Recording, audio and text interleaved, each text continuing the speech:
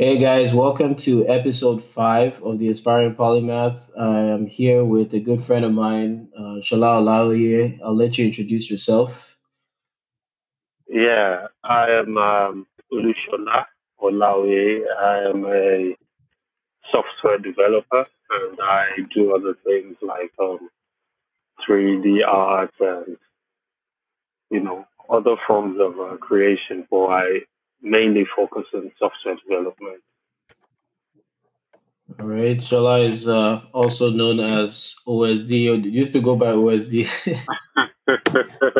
No, Oh, I mean- that's an abandoned name. why no? Why is it? Why is it about? We don't do music anymore. So That's what your name is saved as on my phone. oh yeah. But yeah, Shola is a software developer. I used to dabble in music. I remember those days when we used to play with what's it called, Fruit Loops. Is it Fruity Loops or Fruit Loops? FL. That sounds cool. Cool. Like, what got you into coding? Like what was the light bulb moment when you decided, okay, this is something I should do? Did that moment exist, or is it just something that you stumbled across? Yeah, it was more of stumbling on it.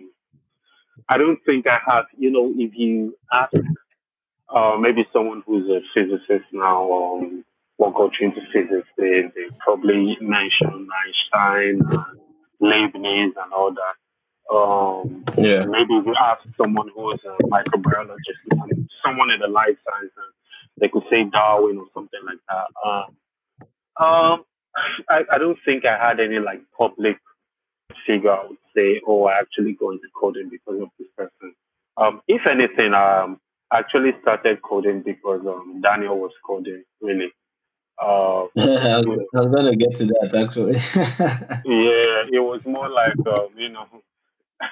anything Daniel is doing has to be cool. So, like, I actually gave programming a shot and I actually liked it. So, um, it's not really, to be honest, it's not really programming that I like. Otherwise, I've been doing this coding competition kind of stuff. It's more like the art of creating something, which programming gives you the ability to do. So it's not Yeah. really just programming itself. It's just creating stuff. And that's why I actually fell in love with 3D modeling and all that because it's also like creativity, also like making stuff. So, Yeah. Okay, that makes sense. I was actually gonna get into. I remember those days in night prep where you and Daniel, like, who was the other person? Aminu. You, Daniel, Aminu would be like, I think it was Java. It was Java coding books you guys were reading. And Daniel was always yeah, yeah. Yeah, Java. practicing. We're into Java at that time. Meanwhile, those of us who are still, I don't want to say silly, but in a way, silly, will be working on geography homework. That's not doing anything for me. Actually, it makes me laugh sometimes. Like I'll be working on geography homework or drawing digestive system of a toad from Mr. Adetayo instead of doing instead of doing more productive things. Man, life is funny. Like I've been trying to get my sister into coding. She's in secondary school now. What class is she in now? She's 12. I think she's probably like in GS3 or GS2 or something. I've been trying my very best to get her into coding because that's like it's the best time to start, honestly. Yeah, It's the yeah. best time to get into it before life hits you and then you don't have all this time to learn all these things Yeah, anymore. yeah. Yeah.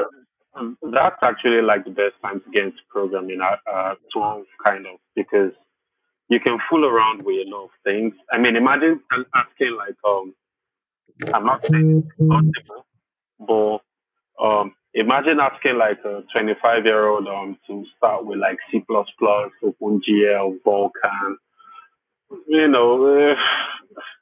So at that kind of age, you're kind of limited to like what kind of coding you can do and all that kind of stuff because Yeah.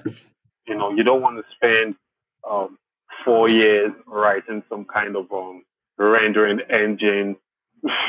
you know, at that point in your life, you're thinking of paying the bills, blah blah blah. But Yeah, when you're 12, you can actually like fool around with a lot of things. So yeah.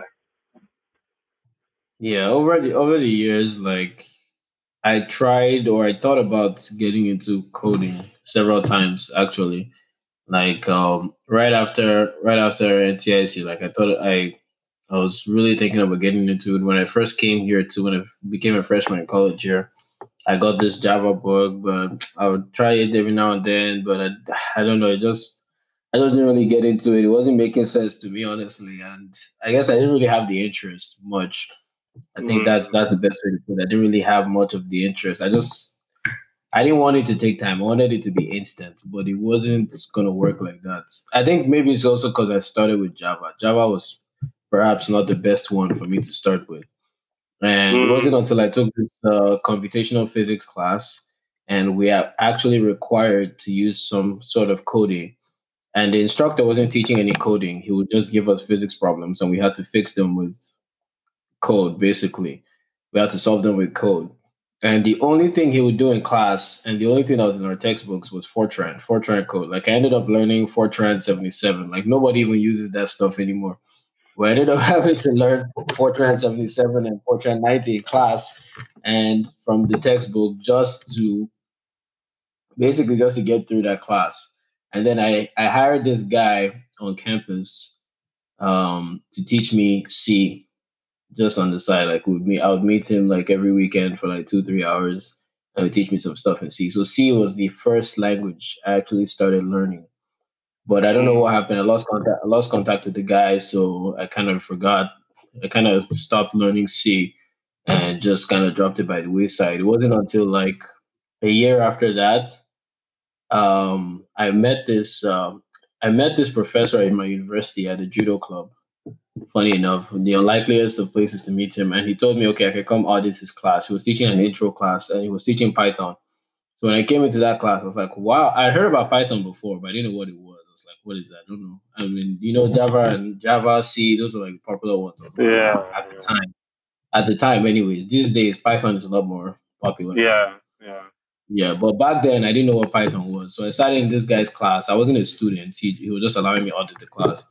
And I sat in the back and I was like paying attention to the class. And I was like, wow, this is a lot more intuitive than this Java stuff that I've been looking at, all these Yeah, weird classes and see with all this scanf and all these weird brackets and forward slashes that I don't really I don't really want to get into.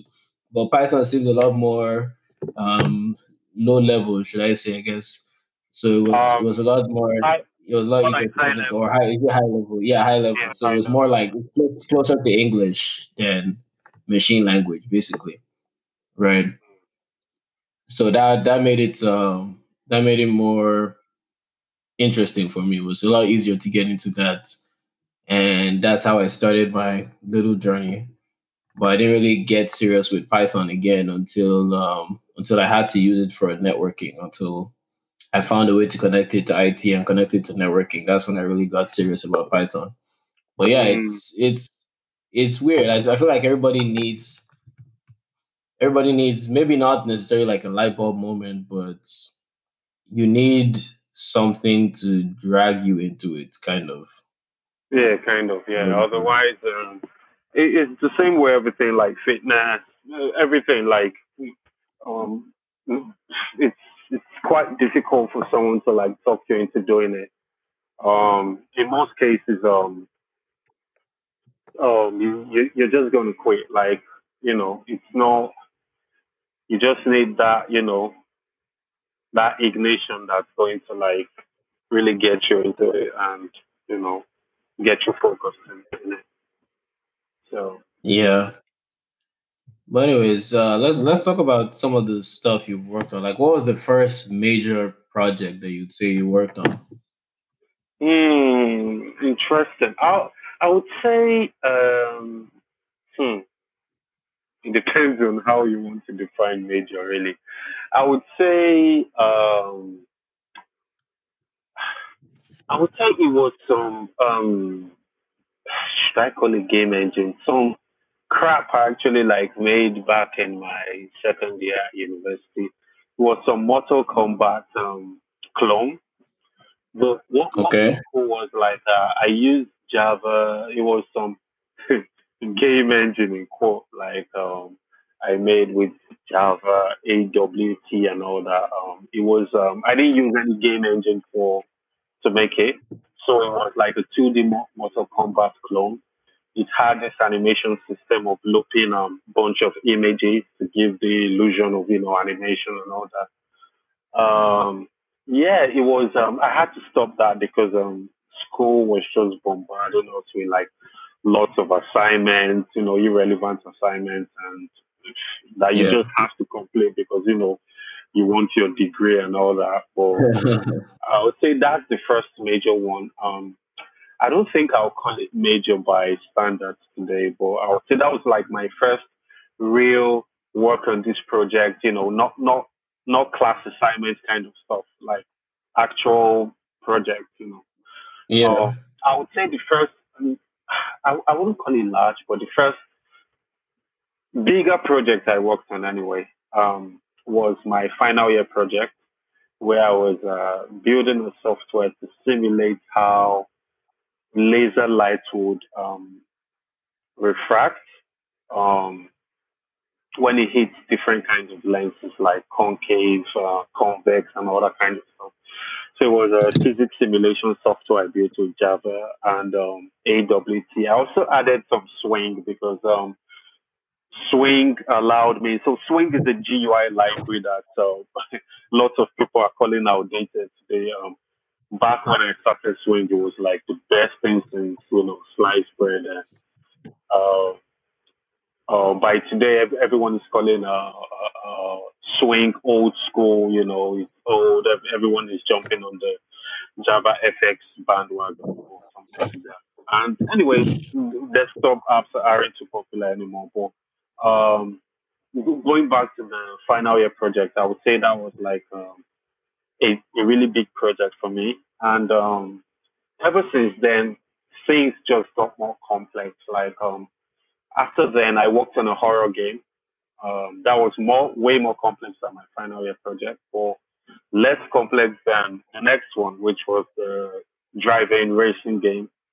I worked in that for about 3 years. Oh wow, that's a long Yeah, list of stuff. yeah, it was. I think the first one I was aware of is one time when I think you were trying to work on. I think it was a flight simulator you were trying to work on. I remember you were talking to me about physics equations for that. That was Yeah, like yeah, that was years ago. yeah.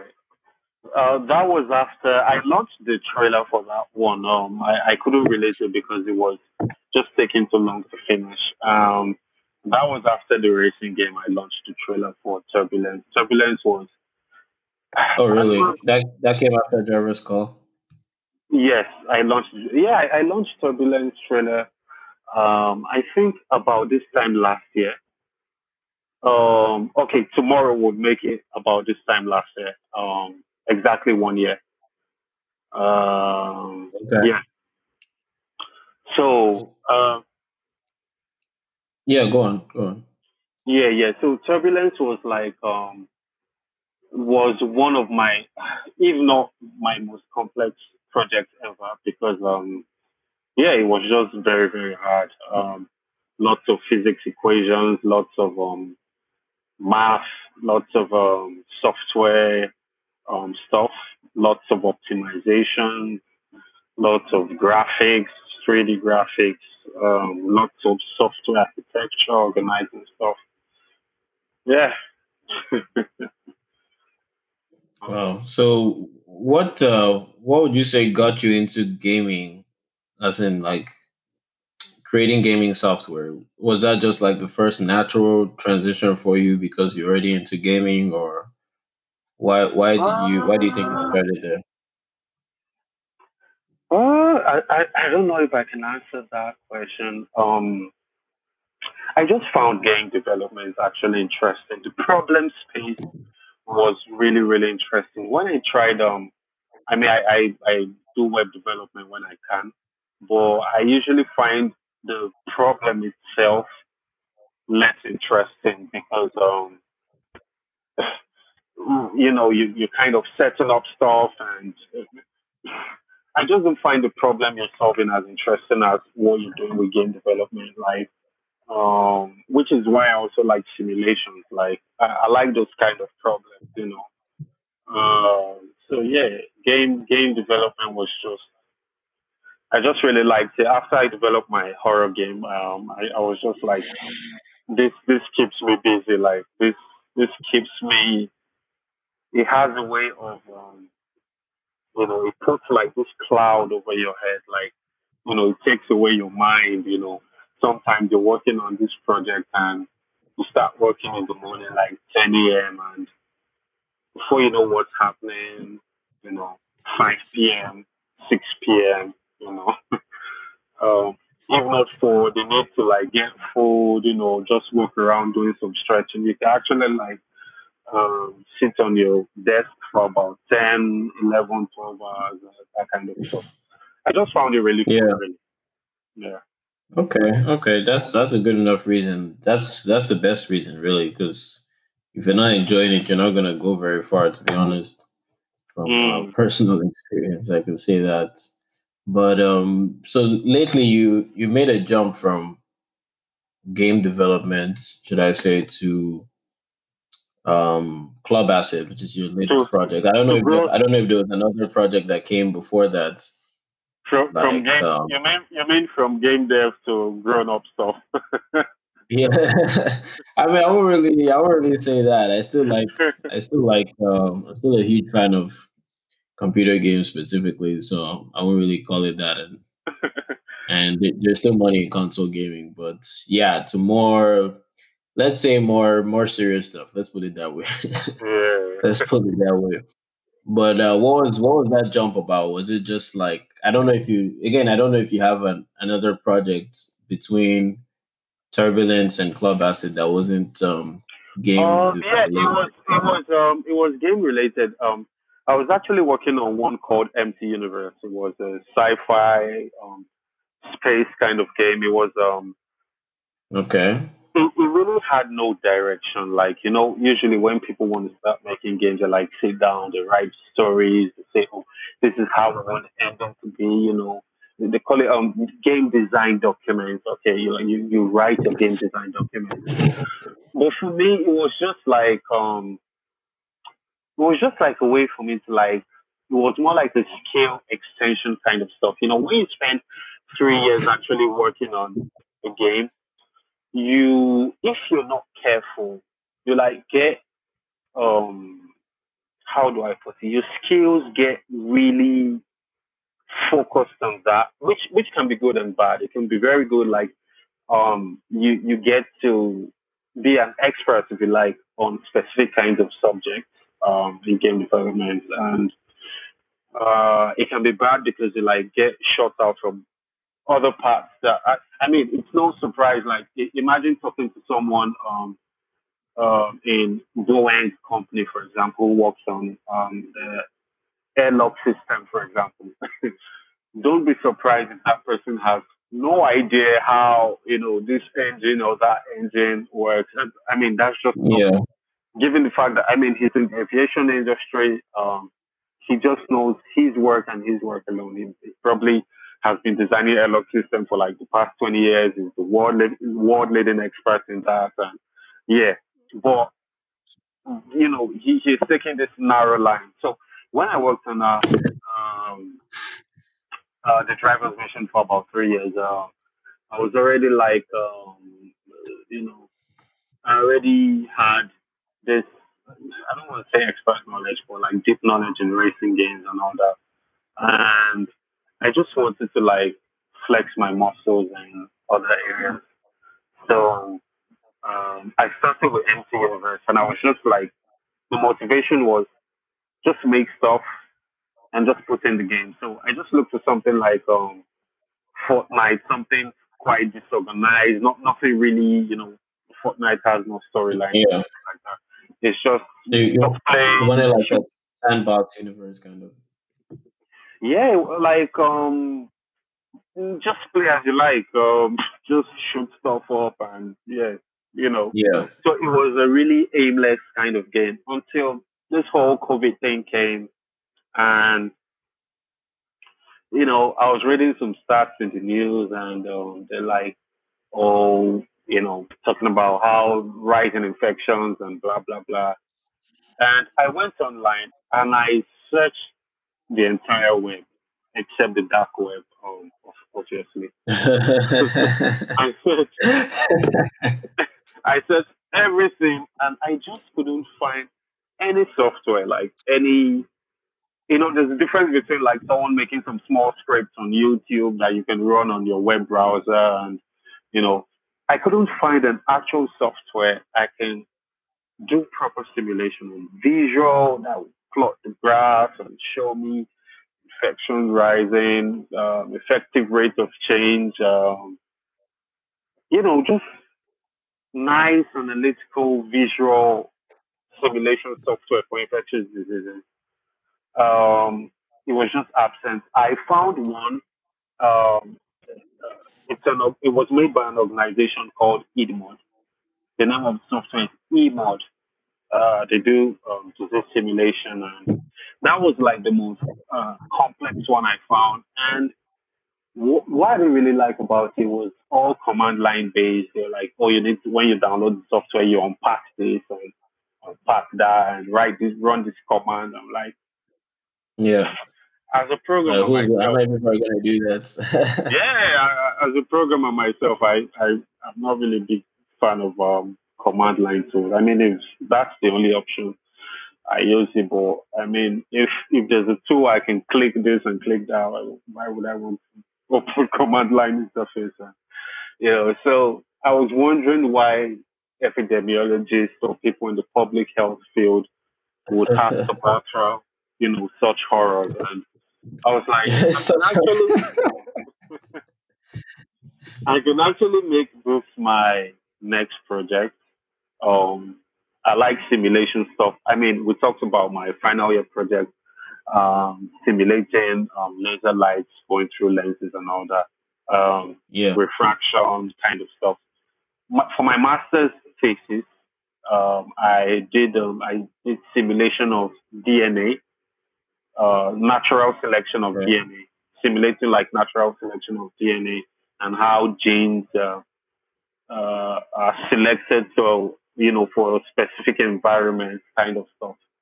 You know, Yeah, that's one so thing I really love about coding, how it's like building all these different things requires you to pull knowledge from different areas that you would not yeah, necessarily be an expert in, like how your fractional project you'd have had to get familiar with stuff like Snell's law and hmm angles of refraction and incident of refraction, stuff like that. For this DNA stuff, you'd have to learn about, at the very least, the basics of DNA sequencing to even yeah, make any definitely, sense. Like you yeah. just, I don't know, it's like you become this repository of all this knowledge just to be able to build stuff. Just to be able to build stuff exactly. So when I started simulating with CLUBASID infection, I had to do lots of reading on the infectious diseases and follow lots of channels on YouTube, like doctors actually, not just anyone talking. Read lots of uh, I read lots of stuff on the NHS and what's the American one again? CDC. CBT, yeah. Read lots of Yeah. stuff on those websites and anywhere I can pull academic articles on epidemiology and all that. So just to get that knowledge in, and so I was like, and as I was working on CloverSeed, it was actually called COVID-19 Pandemic Simulator at first. And when I put it on the Windows Store, I was getting lots of downloads. I'm like, I've never gotten like this much downloads on my app. I think it was because of the COVID-19 buzzwords and Yeah. Yeah. Microsoft. Now, um, I don't know. They came up with this rule where you cannot search for any app with the name COVID-19 in it. So A lot of companies did that. Like, YouTube did a similar thing where Um, at some point, if you mentioned COVID-19, and hopefully Spotify is not. I'm actually gonna. I just remembered I'm actually gonna put this on YouTube also. But if you mentioned, that thing that's going around right now on your video, they'll Mm, demonetize your video basically, and the algorithm will not let your video spread as far as it usually would. I don't know. I guess that was mm. the attempt of trying to stop people from freaking Yeah, out. I I don't think know. people were like, oh, I think a lot of people were like trying to like milk the whole thing, you know. So, Yeah, you know, yeah. A lot of people, content producers are doing it. yeah, people want to use COVID. So when I actually now, I changed the name to Pandemic Simulator, but I then later realized like this name doesn't sound serious, like Pandemic Simulator. It sounds like a game, like name of some some game, infect your You're enemies, really sick of this same thing. take over the world kind of stuff. you know. So I came up with the name CLUBASID, which means cluster based simulation of infectious diseases. Uh, Okay. so Can you say that one more time for the audience? Cluster based simulation of infectious diseases. yes, Okay. Okay. yeah. Yeah. It's funny that you mentioned that pandemic simulator sounds like a game because there's this game I've had it on my phone for like I think 5 years now. It's called Plague Inc.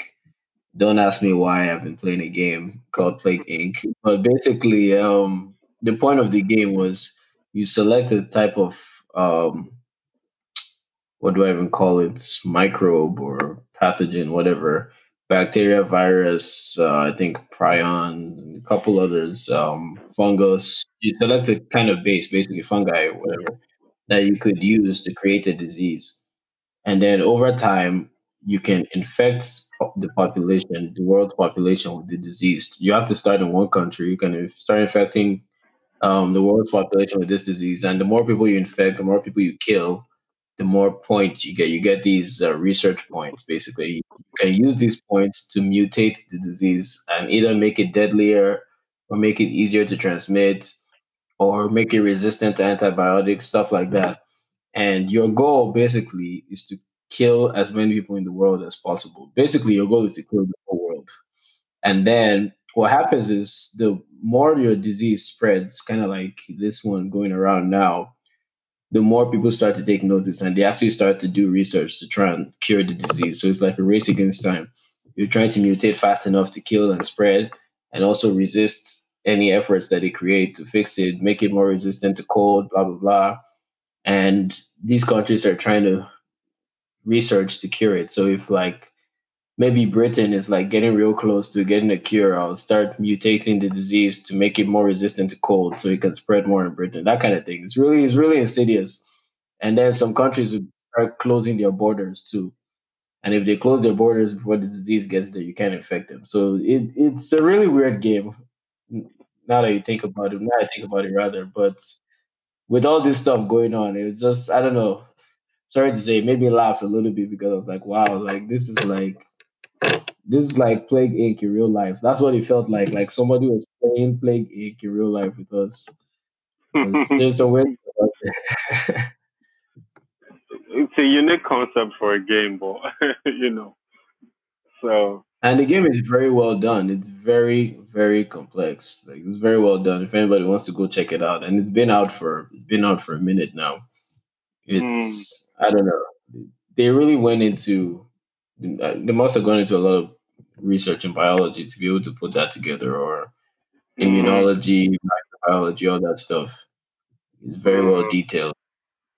But mm, yeah, so when you created Club Acid, what was your what was your go to when you okay? I don't know if you're exactly finished because it's very hard to put a period on stuff that you're creating, I guess. But when you got to a point where you're like, okay, this is like my minimum viable product. It works. You can do X, Y, Z. Like, what was your first go to use it mm. for? To This the fun is when I started it, I it was just basic dots moving around and this kind of effect.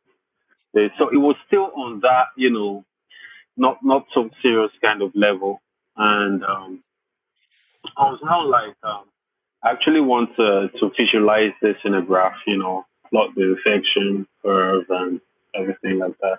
Reflection, recovery, susceptible. Um, and I was plotting the graph, showing some details, number of infected people, number of. At that point, I was like, okay, this does something. Okay, so I uploaded that on Windows Store, and from then on, I just don't know what exactly made me really like this project. So it was just more updates upon updates upon updates since then. Uh, add this feature, add this feature, add multiple clusters. How is this cluster performing compared to this cluster? You can implement lockdowns in different clusters. You can say, oh, anyone can visit any location. You can say, okay, lockdown, but with X amount of X% disobedience rate. You can compare that with like, let's say there's a 10% disobedience rate to lockdown. So basically, let me explain what that means. In the lockdown feature, you're only supposed to go to like the location closest to you. And so disobedience just means you're just going to wherever location you like. And you can kind of like track that. How many percent disobedience do you need to make the whole lockdown thing kind of like pointless? Much less. Other things I added was like vaccination strategy. Okay, it's cool if we have vaccines for everyone and everyone can be vaccinated instantly, but that's not realistic. So if we had limited amount of vaccines and we wanted vaccinate X amount of people within X amount of days, what kind of effects are we going to have? I also did this kind of thing where usually people make this SR model susceptible, infectious, recovered. Um, but if you recover, what's to say you cannot get it again? You understand? Depending on the virus disease, depending on type of disease we actually simulating. So Yeah. for some diseases, the antibodies it's not going to last very long. So recovering from the disease doesn't guarantee lifelong immunity, that kind of stuff. So I also take that into consideration. What kind of disease are we simulating for? How does this disease spread? Is it droplets? Is it aerosol? Is it STDs? Is it close contact? So I just want to make it like a full package de facto standard of simulating infectious diseases. Okay. Makes sense. Makes sense. It's very it's a good time to be creating something like that, considering a lot of people are hinting that this is just the first of perhaps a number of viruses like this that we're going to see. Wink, wink, Bill Gates. He's been talking about this stuff since the early 2000s, I think. I don't know why he's so obsessed with the idea of this um,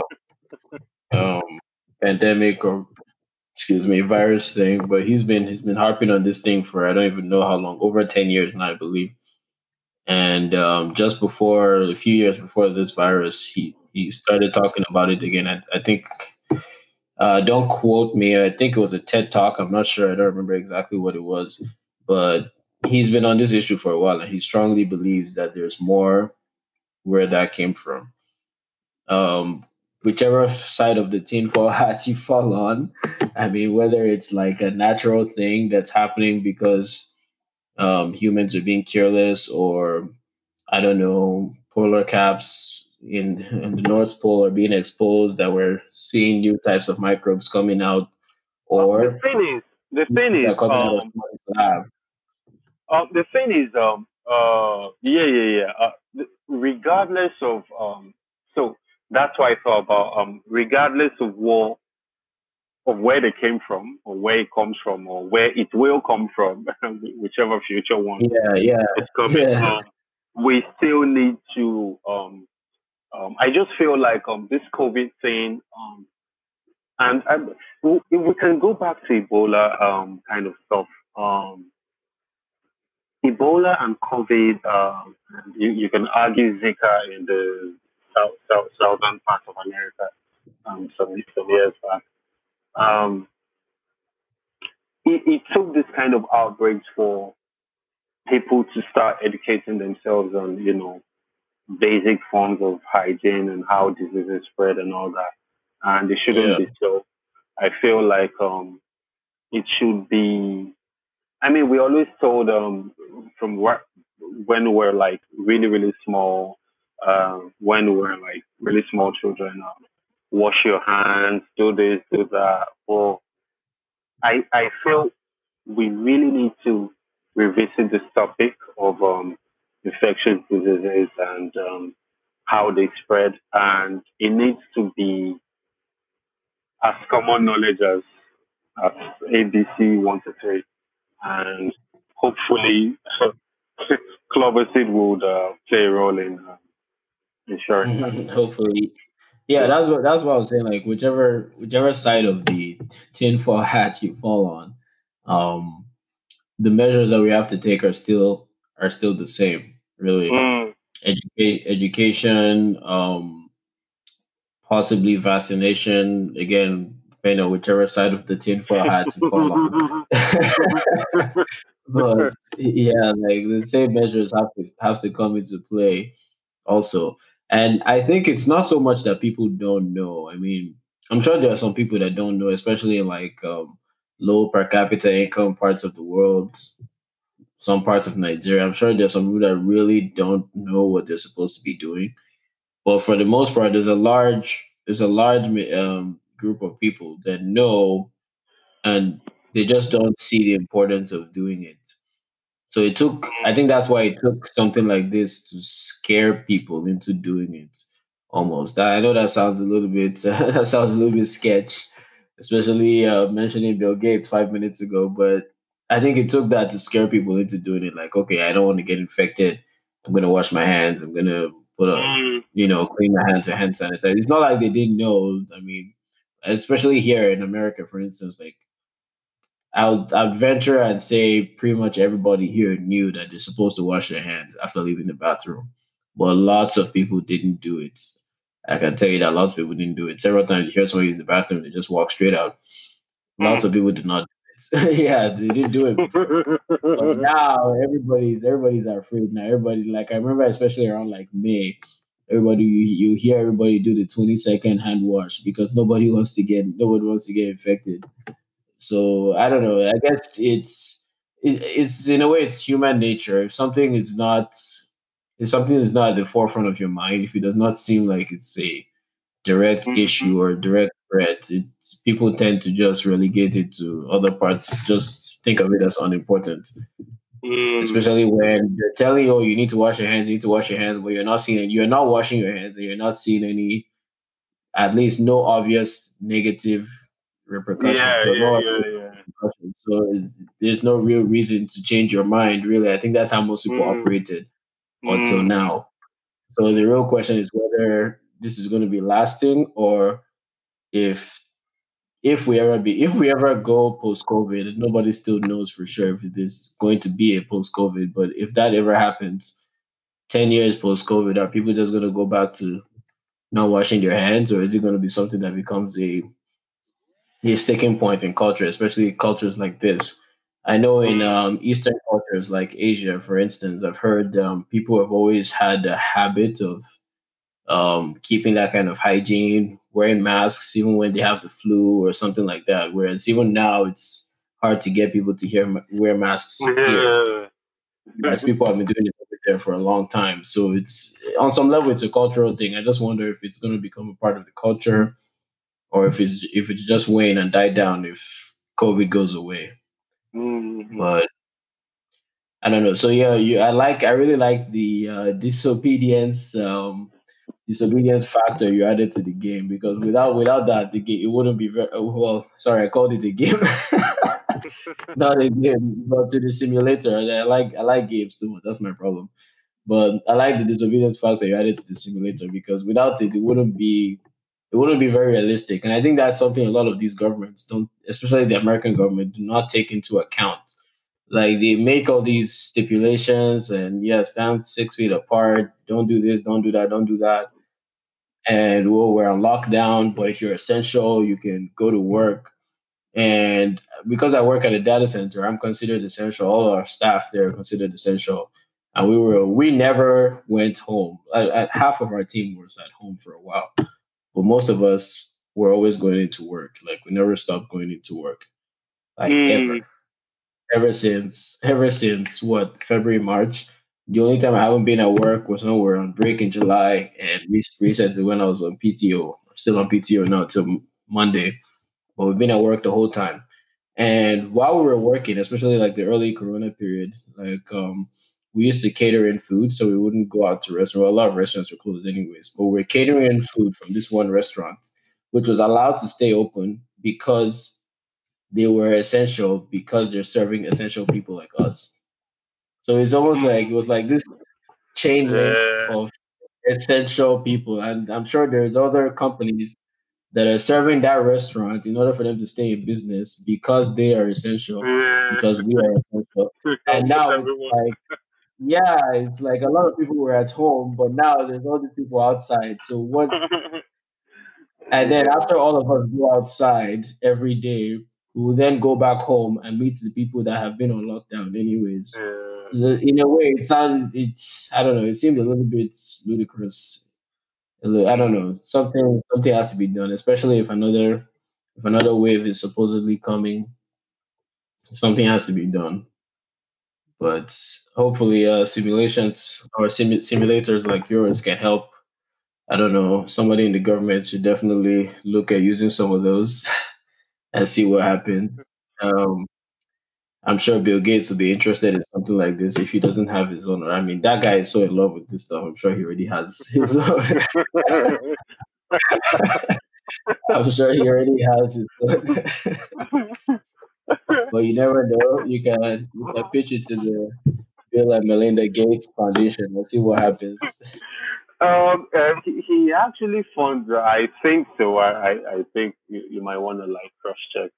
The Edmond organization. I think he's. Let me see if I can do like a quick search on that. I think um he in one way or the other funds Edmod, the organization I told you that did uh that does simulation for infectious diseases. Oh, the one that you said uses the command line. Yeah, Edmod, yeah. Yeah, why does that not surprise me? Yeah, yeah. I will need to confirm that, but I think I saw that somewhere. Yeah, I think so. Okay. Yes. I just somebody can fact check that for us, maybe. But yeah, that would not shock me at all. He's definitely big on that. It seems like his focus has almost completely left technology, and his eyes are What about fixed you? Do very you still permanently. do? Are you still like into Python and all that kind of stuff? Do you still write Python code? Yeah, every now and then. Lately, my experience with Python has been relegated almost entirely to two libraries. They're built for network engineering, NetMiko, Paramiko. That's what I've been using lately. But it's so much stuff, honestly, because these days, to being a network engineer is not just okay, work with these. It's like now you have to know everything. And I'm also trying to get into cloud engineering, which is why I'm getting more serious with Python. So there's learning to use AWS, which I've been doing for a while now. I got my AWS certificate. There's learning one scripting language. They usually want at least one or two scripting languages: Python, maybe Ruby or Go. I've even seen Go. I've seen. They want some of them want React JS, some of them want all of those things put together. Some of them want PHP. Um, they also want you to be good with Ansible. They also want you to know Kubernetes. They also want you to know Docker. They also want Uh, it's an endless list of stuff. Honestly, just go on LinkedIn, just look at there's cloud this engineering. You'll be there's this shocked. meme Like there's this how? meme on there's this meme that goes around the programming community. They're like, they want someone to have 5 years experience in Dino. Like Dino came out not up to five. Dino Oh, isn't up to yeah. 5 years old. Yeah. Or you want 50 years experience with React or something like that. you know. I was So I saw one funny meme like that where one guy was like he was applying to I don't think it was even a meme. I think it was from like it was on one of these forums like Reddit or one of these places. Maybe Reddit or what's the other one called? Stack. I don't know if it was Stack Overflow or Reddit. One of these things, yeah. Um, and he was saying he was applying for a position, and they were turning him down because he didn't have 10 years experience in this thing. I can't remember. I won't. I'll be lying if I say I remember what technology it was, but he said he told them, "Well, that doesn't make any sense. I should know because I created it 5 years ago." And it's a huge problem in recruiting because like it's almost like recruiters just they tell them go find somebody, and they just come up with these arbitrary wish lists of things that they yeah, want, and sometimes you you don't know. even know what those things really mean. I actually, I actually saw somewhere. I think this was a joke, but I'll just say anyway. Where like, you know, you need to be an expert in. I think they just called some random stack. They went all the way from like front end web dev stuff to back end web dev stuff, all the way to like graphics, OpenGL, and all that. I'm like, okay, okay, these guys want some real life to start or something, you know. Yeah, it's crazy what's I don't know. It's crazy what some of those people demand. Like, especially if you're outside the industry trying to get inside, it won't even make any sense to you just looking at that stuff. Mhm. But Mhm. it is what it is. That's just how that's the lay of the land. I have to deal with it like that. But Yeah. yeah, okay. Before we close out here, what advice would you give to somebody who's looking to get into software development today? Like, I don't want to make it too generic, but let's say, what language would you advise them to learn? What kind of projects would you Um. advise them to start with? That kind of thing. Uh. You see, this is the problem. Yeah, it depends on what part of software engineering you want to get into. I would say. Um. Currently, the web is hot. Web dev is the most in Okay. demand. Um, I don't think I'll be advising anyone to, you know where I'm going with this, go down the game dev road. Like it's really, it's really tough out there. The streets are cold out there. The streets are cold, you know. So web dev kind of stuff. Um, Typical JavaScript, Python, you know, that kind of stuff. Dino framework looks like it's going to get hot. It looks like it's going to like take over Node.js and all that. Um, so JavaScript, TypeScript, you know, Python kind of stuff. Yeah, and if you're doing well in your industry and all that, I would really want to like question your motive open into like the tech industry. Most people think that, we're mining gold here and, all this job security and all that. And, you know, like if you're doing well in your industry, like it's okay if you want to do like tech and you want to build your own stuff and all that, that's cool. But I feel like a lot of people have this really unrealistic view, like getting to tech. Like And grass is they greener. You're right. yeah, they read some success stories and all that. Recently, I had someone who was telling me, Stripe, or is this Type or Stripe or whatever the name is, acquired Paystack, Nigerian company, Yeah, yeah. I for read about that. I about think that was not about earlier yeah $200 million, and some of my guys are like, ah, you see, this is why this tech, man.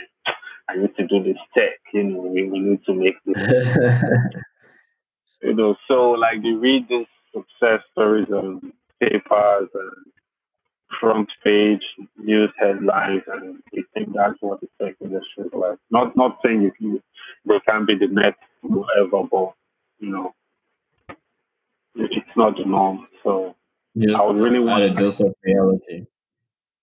mm, Yeah, it's good to always, like, whenever you hear stories like that, it's good to always at least do your own background research, like really look into it, or take it with a grain of salt. Like, the grass is not always greener. You always hear stories about stuff. And when you say the tech industry too, like, it's huge. Like, what are you specifically talking about?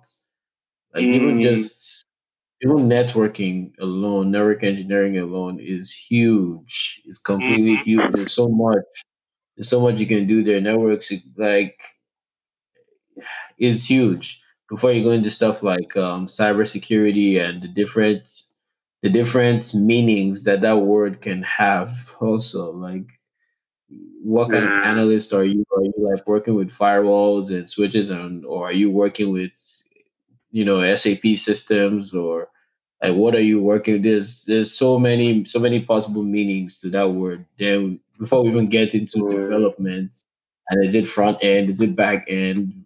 It's mm-hmm, it's a lot. So when people are like, "Oh, IT is booming, is booming, is booming," yeah, yeah, that could be true relatively compared to some other fields, but it doesn't really give people a lot of direction because they're like, "Okay, I want to get into IT," but they get in there and now they don't know, they don't even know where to start from, where the head is and yeah, where the tail is. So yeah, I don't know. yeah. Yeah, Even I always even advise even people that want to get into it to look into it well. even game dev has like lots of. It's not just like game dev. Like it's usually, especially when you like go to like big studios, AAA studios. You have physics programmers, English programmers. You have graphics, the ones focused on like hardcore shader writing and all that kind of stuff. You have script like gameplay programmers and all that kind of stuff. So yeah, it's usually such a like broad industry, and I feel it's a big disadvantage because it's not the diversity in the industry is not respected. Like in the medical industry, you wouldn't hear someone say, we're looking for a dentist. You need to be able to like fix the heart and fix the eyes and fix the brain. Yeah, The yeah, diversity there is respected. You respect someone who went to school for years and years and years just to study like the teeth. You know, you respect like the intricacy of that subject area, but in the tech industry, it's more like, yeah, yeah, you know JavaScript, right? Yeah, okay, and you should know C++, right? I mean, it's all yeah. programming, so it's not, you know, it's not I think respected there are really. two main reasons why they do that. I mean, in the medical field, for instance, obviously, like, the consequences of failure are a lot more dire. Like, you stand a chance of maiming somebody, paralyzing them, or killing them. Worst case scenario. And also in the tech industry, I mean, I'm not saying that there aren't big consequences for the tech industry, but a company losing $5 million from streaming being down is not the same as a person dying. Also in the tech Mm, industry, especially like in networking, maybe even cybersecurity, also companies like to shortchange those departments. I mean, people hear like, "Oh, this guy gets paid $100,000." Yeah, like, the individual is getting paid a lot, but the departments as a whole sometimes get it depend on the size of the company. I'm not saying a company like Microsoft will do this, but maybe mid-sized companies tend to shortchange those departments because, especially in cybersecurity, for instance, you're like the constant boogeyman. You're telling your boss all the time, "Oh yeah, there's this virus going around. We could get hacked. This, blah, blah, blah, blah, blah, blah." Blah. But the problem is, if you're doing your job well, your boss never sees any of this stuff. So then he starts wondering, what am I spending all this? What am I spending all this money on? You know, what am I spending all this money on invisible things that don't exist? Now you start looking like the boy that cried wolf, basically, because you're always telling them, okay, we need to upgrade this software. But he's like, why? We haven't gotten nothing happened. We get hacked.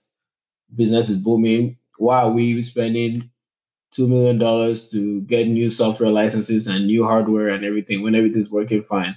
And then you have to explain and explain and explain. And then when something goes wrong, all of a sudden it's your fault. Isn't this your job? You're supposed to prevent this from happening.